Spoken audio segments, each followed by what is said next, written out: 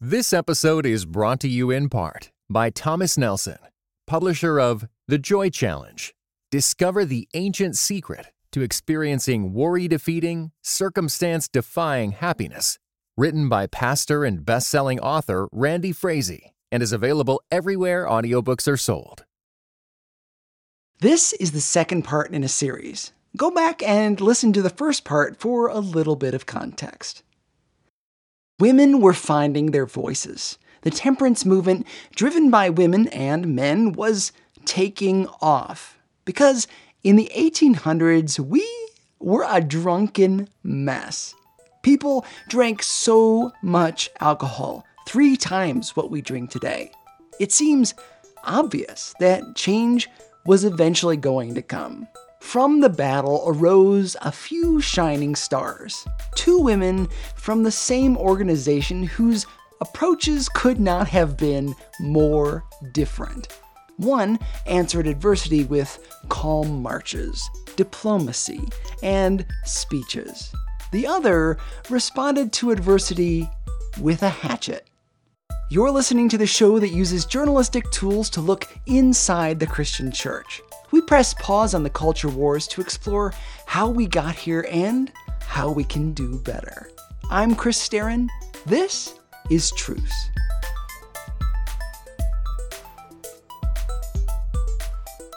We tend to think of teetotalers as stodgy and uptight, but they may not have been. They were the progressives of their day, advocating for a better society. Here's Jim Varell, a staff writer at Paste magazine. Progressives were on the side of a national prohibition amendment because they felt that alcohol and liquor were something of a scourge of the working man, of the working class, that the working class would never be able to rise above their station if they were spending all their money at the saloon, and that it was predatory and taking advantage of them, which to an extent it was. Some Americans saw alcohol as the thing that held people back from contributing to society.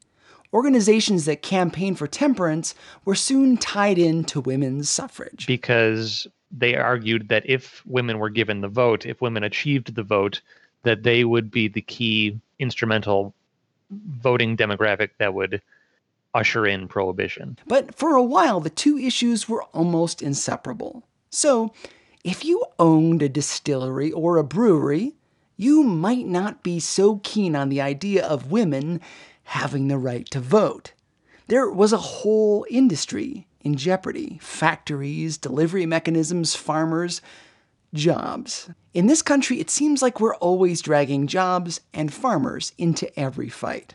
The alcohol industry wasn't about to let this thing happen, so they did some pretty shady stuff. In particular, there's the case of Phoebe Couzens, who was a famous suffragette in the late 1800s, but she kind of fell on financial hard times, and the Brewers Association of the day paid her off to literally switch sides on the topic of suffrage. Like, she got money straight from Adolphus Busch of the Anheuser-Busch brewery and everything, and it was just incredibly underhanded. It paid her to suddenly, after decades of arguing in favor of prohibition and women's suffrage, to suddenly veer into the opposite direction and say that her gender did not deserve the vote. They paid an impoverished woman to turn against her own interests. And she was asked why. And I think the quote here says, "Observations made during my struggle to get the privilege of the ballot for my sex convinced me I was wrong." And so they would pay for her to go out on speaking tours, and just saying, like, I was wrong. We don't deserve the vote. They also released syndicated newspaper columns that were printed all across the country. Columns that were supposed to be coming from the perspective of rural farmers, very much like the demographic they were trying to reach. But they weren't being written by any real farmers. They were being written by the Brewers Association. And they had ridiculous arguments like, quote, "God pity our country when the handshake of the politician is more gratifying to woman's heart than the patter of children's feet." There's one where they said they should be happy enough that they get to raise future rulers. Why should they need to feel the need to vote on representatives when the next generation of representatives are their children, their male children specifically? These assaults in the media were intended to stop women from getting the vote, in hopes that it would also take down the temperance movement. In this case, big alcohol was literally trying to oppress women. Think about that next time you go to ladies' night. Not only did women have little recourse if their husbands or fathers beat them or lost the farm to alcohol addiction, big alcohol was also against them. The women's movement had powerful opposition, but that doesn't mean that they didn't have power all their own.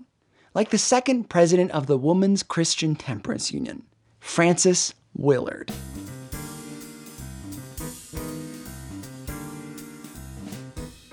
She helped to start an all-women's college, the first female leader of a college who could grant diplomas. Then she was the first dean of women at Northwestern College. After that, she became the head of the WCTU in Chicago. Speaking of the WCTU, here again is Sarah Ward, the national president of that organization. She gets all the credit for all these things she did, but really her gift was she listened to anybody that came with an idea, and women weren't drinking, so it wasn't any big problem to become a member of the WCTU, but then they all had their pet peeves and grievances that they would like to have something done about it, and they would appeal to Frances, and she'd say, oh, yes, that's a great idea. You go ahead, set that up, and get it going. Which is how the WCTU went from focusing on temperance to so much more, with over 40 departments. There was one called Mercy, which out of it came the Humane Society. They were trying to make things better for animals, and they even went so far as to told women to stop buying hats that had feathers. She had this saying, do everything. Yes, it was do everything, and so the women came and they were doing everything. This is contrary to everything modern marketing gurus will tell you. They might be tempted to take it one issue at a time, but not Frances Willard. So she and then this secretary, Anna Gordon, traveled, by stage and train and so on, all over the United States. Visiting every city they could to talk about temperance. And of course she had a little more difficulty in the South because they still didn't think women should be out doing and speaking. They were to stay home and be ladies. But she had a wonderful gift of speaking, and so she began to even break down barriers and got into the southern states. Building momentum everywhere they went. And then they went out west, and they visited an opium den in San Francisco. And she said, she had this quite a long speech, and that speech is actually on her statue in Statuary Hall. But the one phrase that we pull out a lot is, we are one world of tempted humanity. One world of tempted humanity, which I kind of like. It takes it from being just those evil people out there to all of us are tempted. So she sent women out across the whole world. About 1782, 83, she had a woman, Levitt, who was invited out to the Sandwich Islands, which of course became known as Hawaii, to give some lectures, and there was some temperance work there. The movement had already spread to Canada as well. And then England started very soon after that, and this lady, Henry Somerset, and Frances were the best of friends. It was going so well that she decided, why not keep expanding? Remember that woman who went to Hawaii? She thought she'd send this Mary Clement Levitt on around the world, so she wrote her and said, go on. And of course, there was no money. And this is, for those of us who have worked in the WCTU, we just sort of laugh and say, this is how it's been from the beginning. And this woman had about $20, and Frances wants her to go on to Australia. I don't know how she thought she was going to get there. So the people in Hawaii caught on what the problem was, and they took up an offering, and they sent her on. She was gone for 6 to 8 years, never saw a person that she knew in that whole time.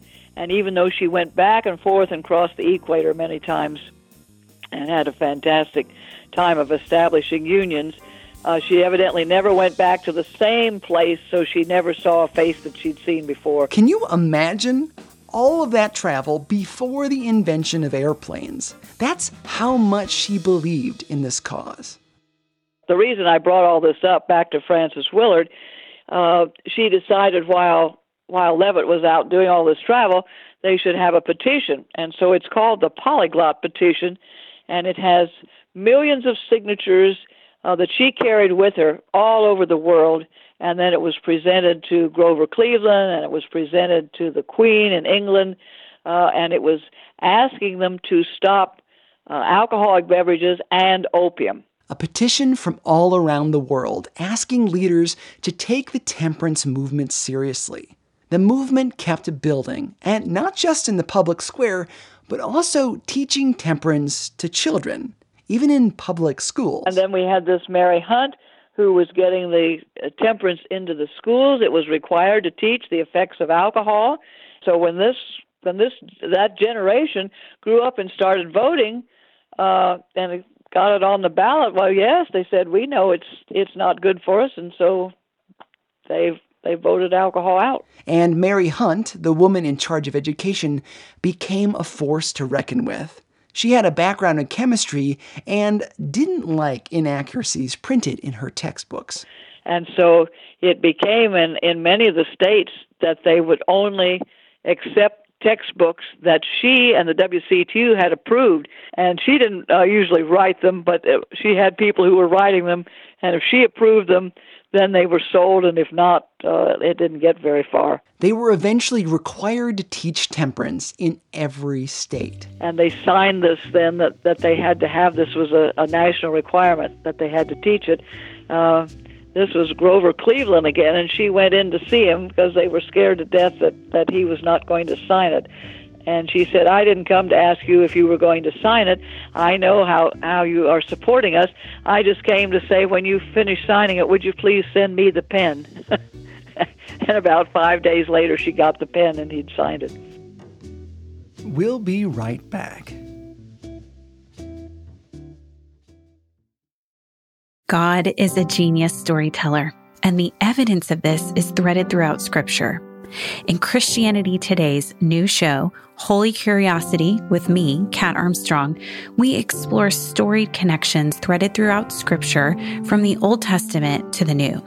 Our first mini-series, Connecting Dinah and the Woman at the Well, welcomes experts like Doctors Tim Mackey and Diane Landberg to give us insight and context into the physical location and meaning of these two stories.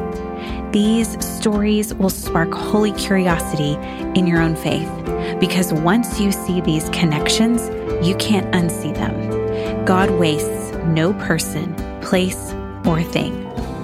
Listen and subscribe to Holy Curiosity with Kat Armstrong on your favorite podcast platform. The WCTU was a whirlwind of activity, and they weren't the only organization pushing for temperance or the right to vote. But as a case study, it should demonstrate how much they were able to do long before social media made it easier to assemble a protest or spread ideas.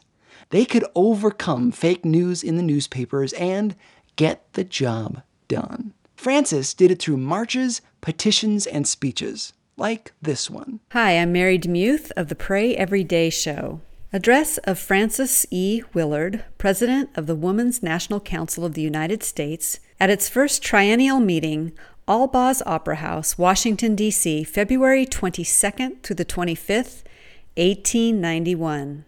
We, women of the United States, sincerely believing that the best good of our homes and nations will be advanced by our own greater unity of thought, sympathy, and purpose, and that an organized movement of women will best conserve the highest good of the family and the state, do hereby band ourselves together in a confederation of workers committed to the overthrow of all forms of ignorance and injustice, and to the application of the golden rule to society, custom, and law.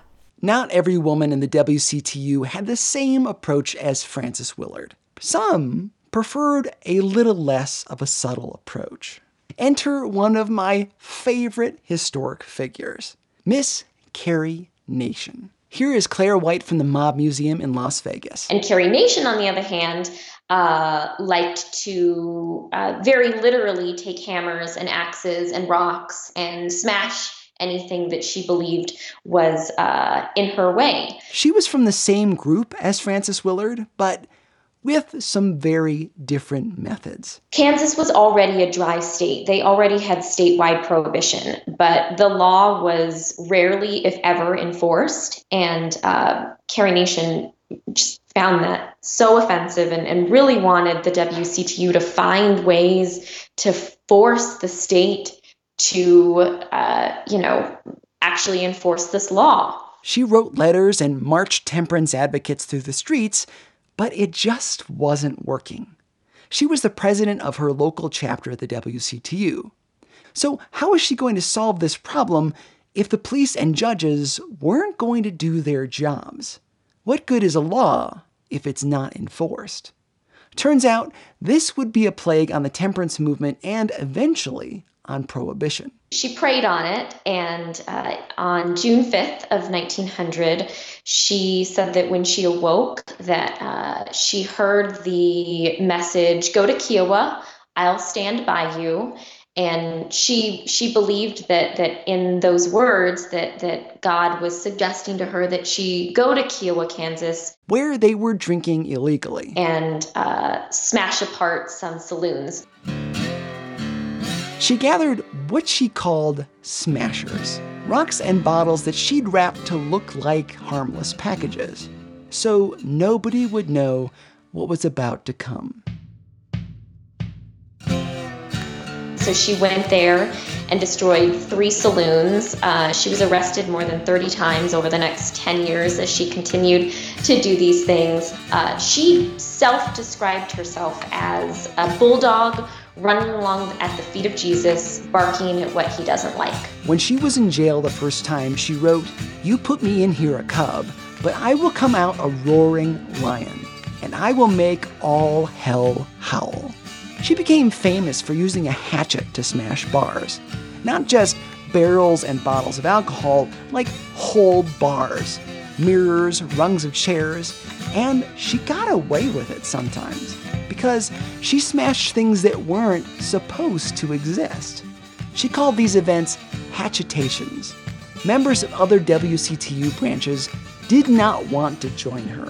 Carrie responded, "I tell you, ladies, you don't know how much joy you will have until you begin to smash, smash, smash." Sometimes it does take a little bit more of a militant stance to get things done. The governor begged her not to continue her crusade, but she said that if he wouldn't enforce the law, then she had no choice but to do it herself. She funded her crusades against alcohol by selling pins made to look like her famous hatchet. She gathered a group of Kansans together to help. They called themselves the Home Defenders Army. The pictures of Carrie in this era are just great. She looks like a little old lady you might expect to be running a used bookstore. Little round glasses, frown lines, conservative clothing, holding a Bible and her hatchet. Saloon owners hung up signs in their bars, "All nations welcome, except Carrie." Eventually, as you know, through marches and the use of a renowned hatchet, prohibition and the women's right to vote became constitutional amendments. One of those ideas was a little more popular than the other. Prohibition didn't have the same staying power. A lot of people today think it was a bad idea. Some of that has to do with its effect on organized crime. Here is Claire from the Mob Museum again. So prohibition is the best thing that ever happened to organized crime. Temperance reformers really believed that by outlawing alcohol, that crime would essentially disappear. They incorrectly assumed that all of the bar fights and domestic violence and public drunkenness that was happening in saloons and bars and beer gardens, that was really the downfall of society, that was what was causing violence and strife. But it continued in no small part because the law said it was illegal to make, sell, and ship alcohol, but not to drink it. Now, if you couldn't buy alcohol in town, who would you get it from? Criminals, people who are already willing to break the law. So the mob immediately, within a few hours of the enforcement of the 18th Amendment, we have trucks and boats around the country that are being hijacked. And that alcohol is going directly into the hands of the mob, and the mob is selling it to a willing and thirsty public. Prohibition now is considered by many to have been a failure. But was it really given a fair chance? The law was hamstrung, only prohibiting the manufacture and sale of alcohol. It wasn't illegal to own or drink it. It also took a year from its passage until it became law, so people had a lot of time to stock up. And it wasn't well enforced, sometimes because politicians were in the pockets of the bootleggers. There's another side of this, though. Good things happened because of Prohibition.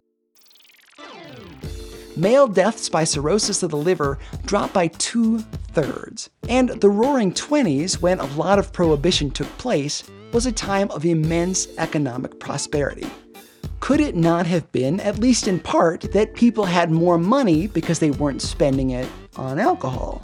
If you drink one bottle of wine a week, you're spending about $1,500 a year.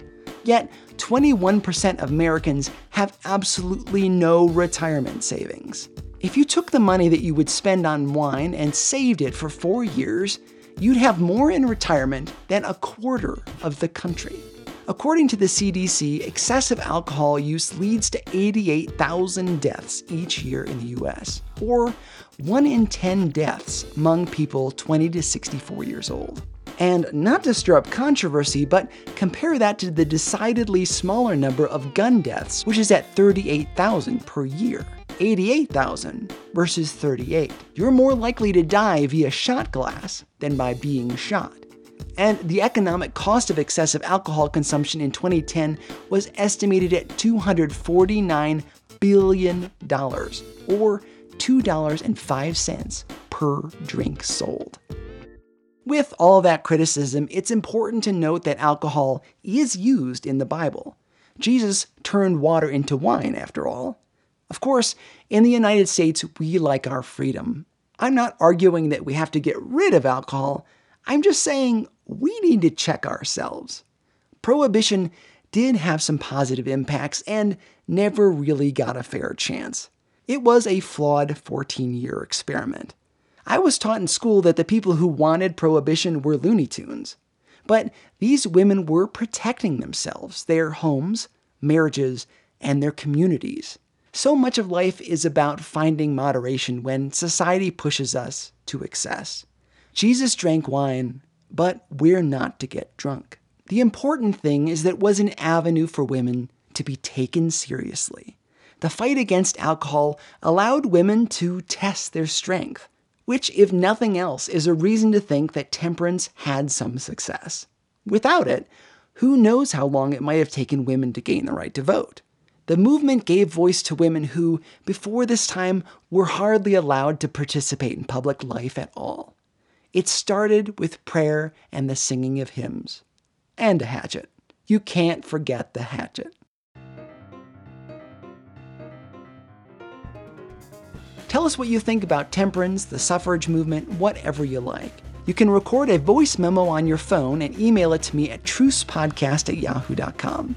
For further reading, check out Daniel Okrent's book, Last Call, The Rise and Fall of Prohibition. Thanks to Sarah Ward from the WCTU, which you can find at wctu.org.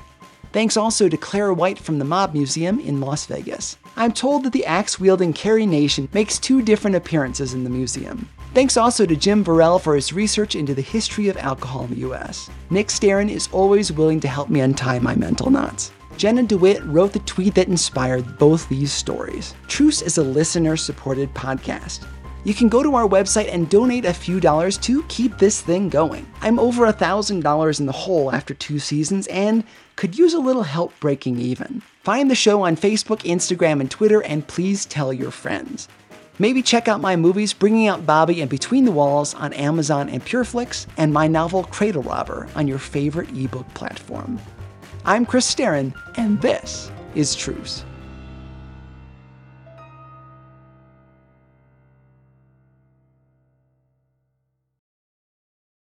This episode was brought to you in part by the audio adventure series Discovery Mountain.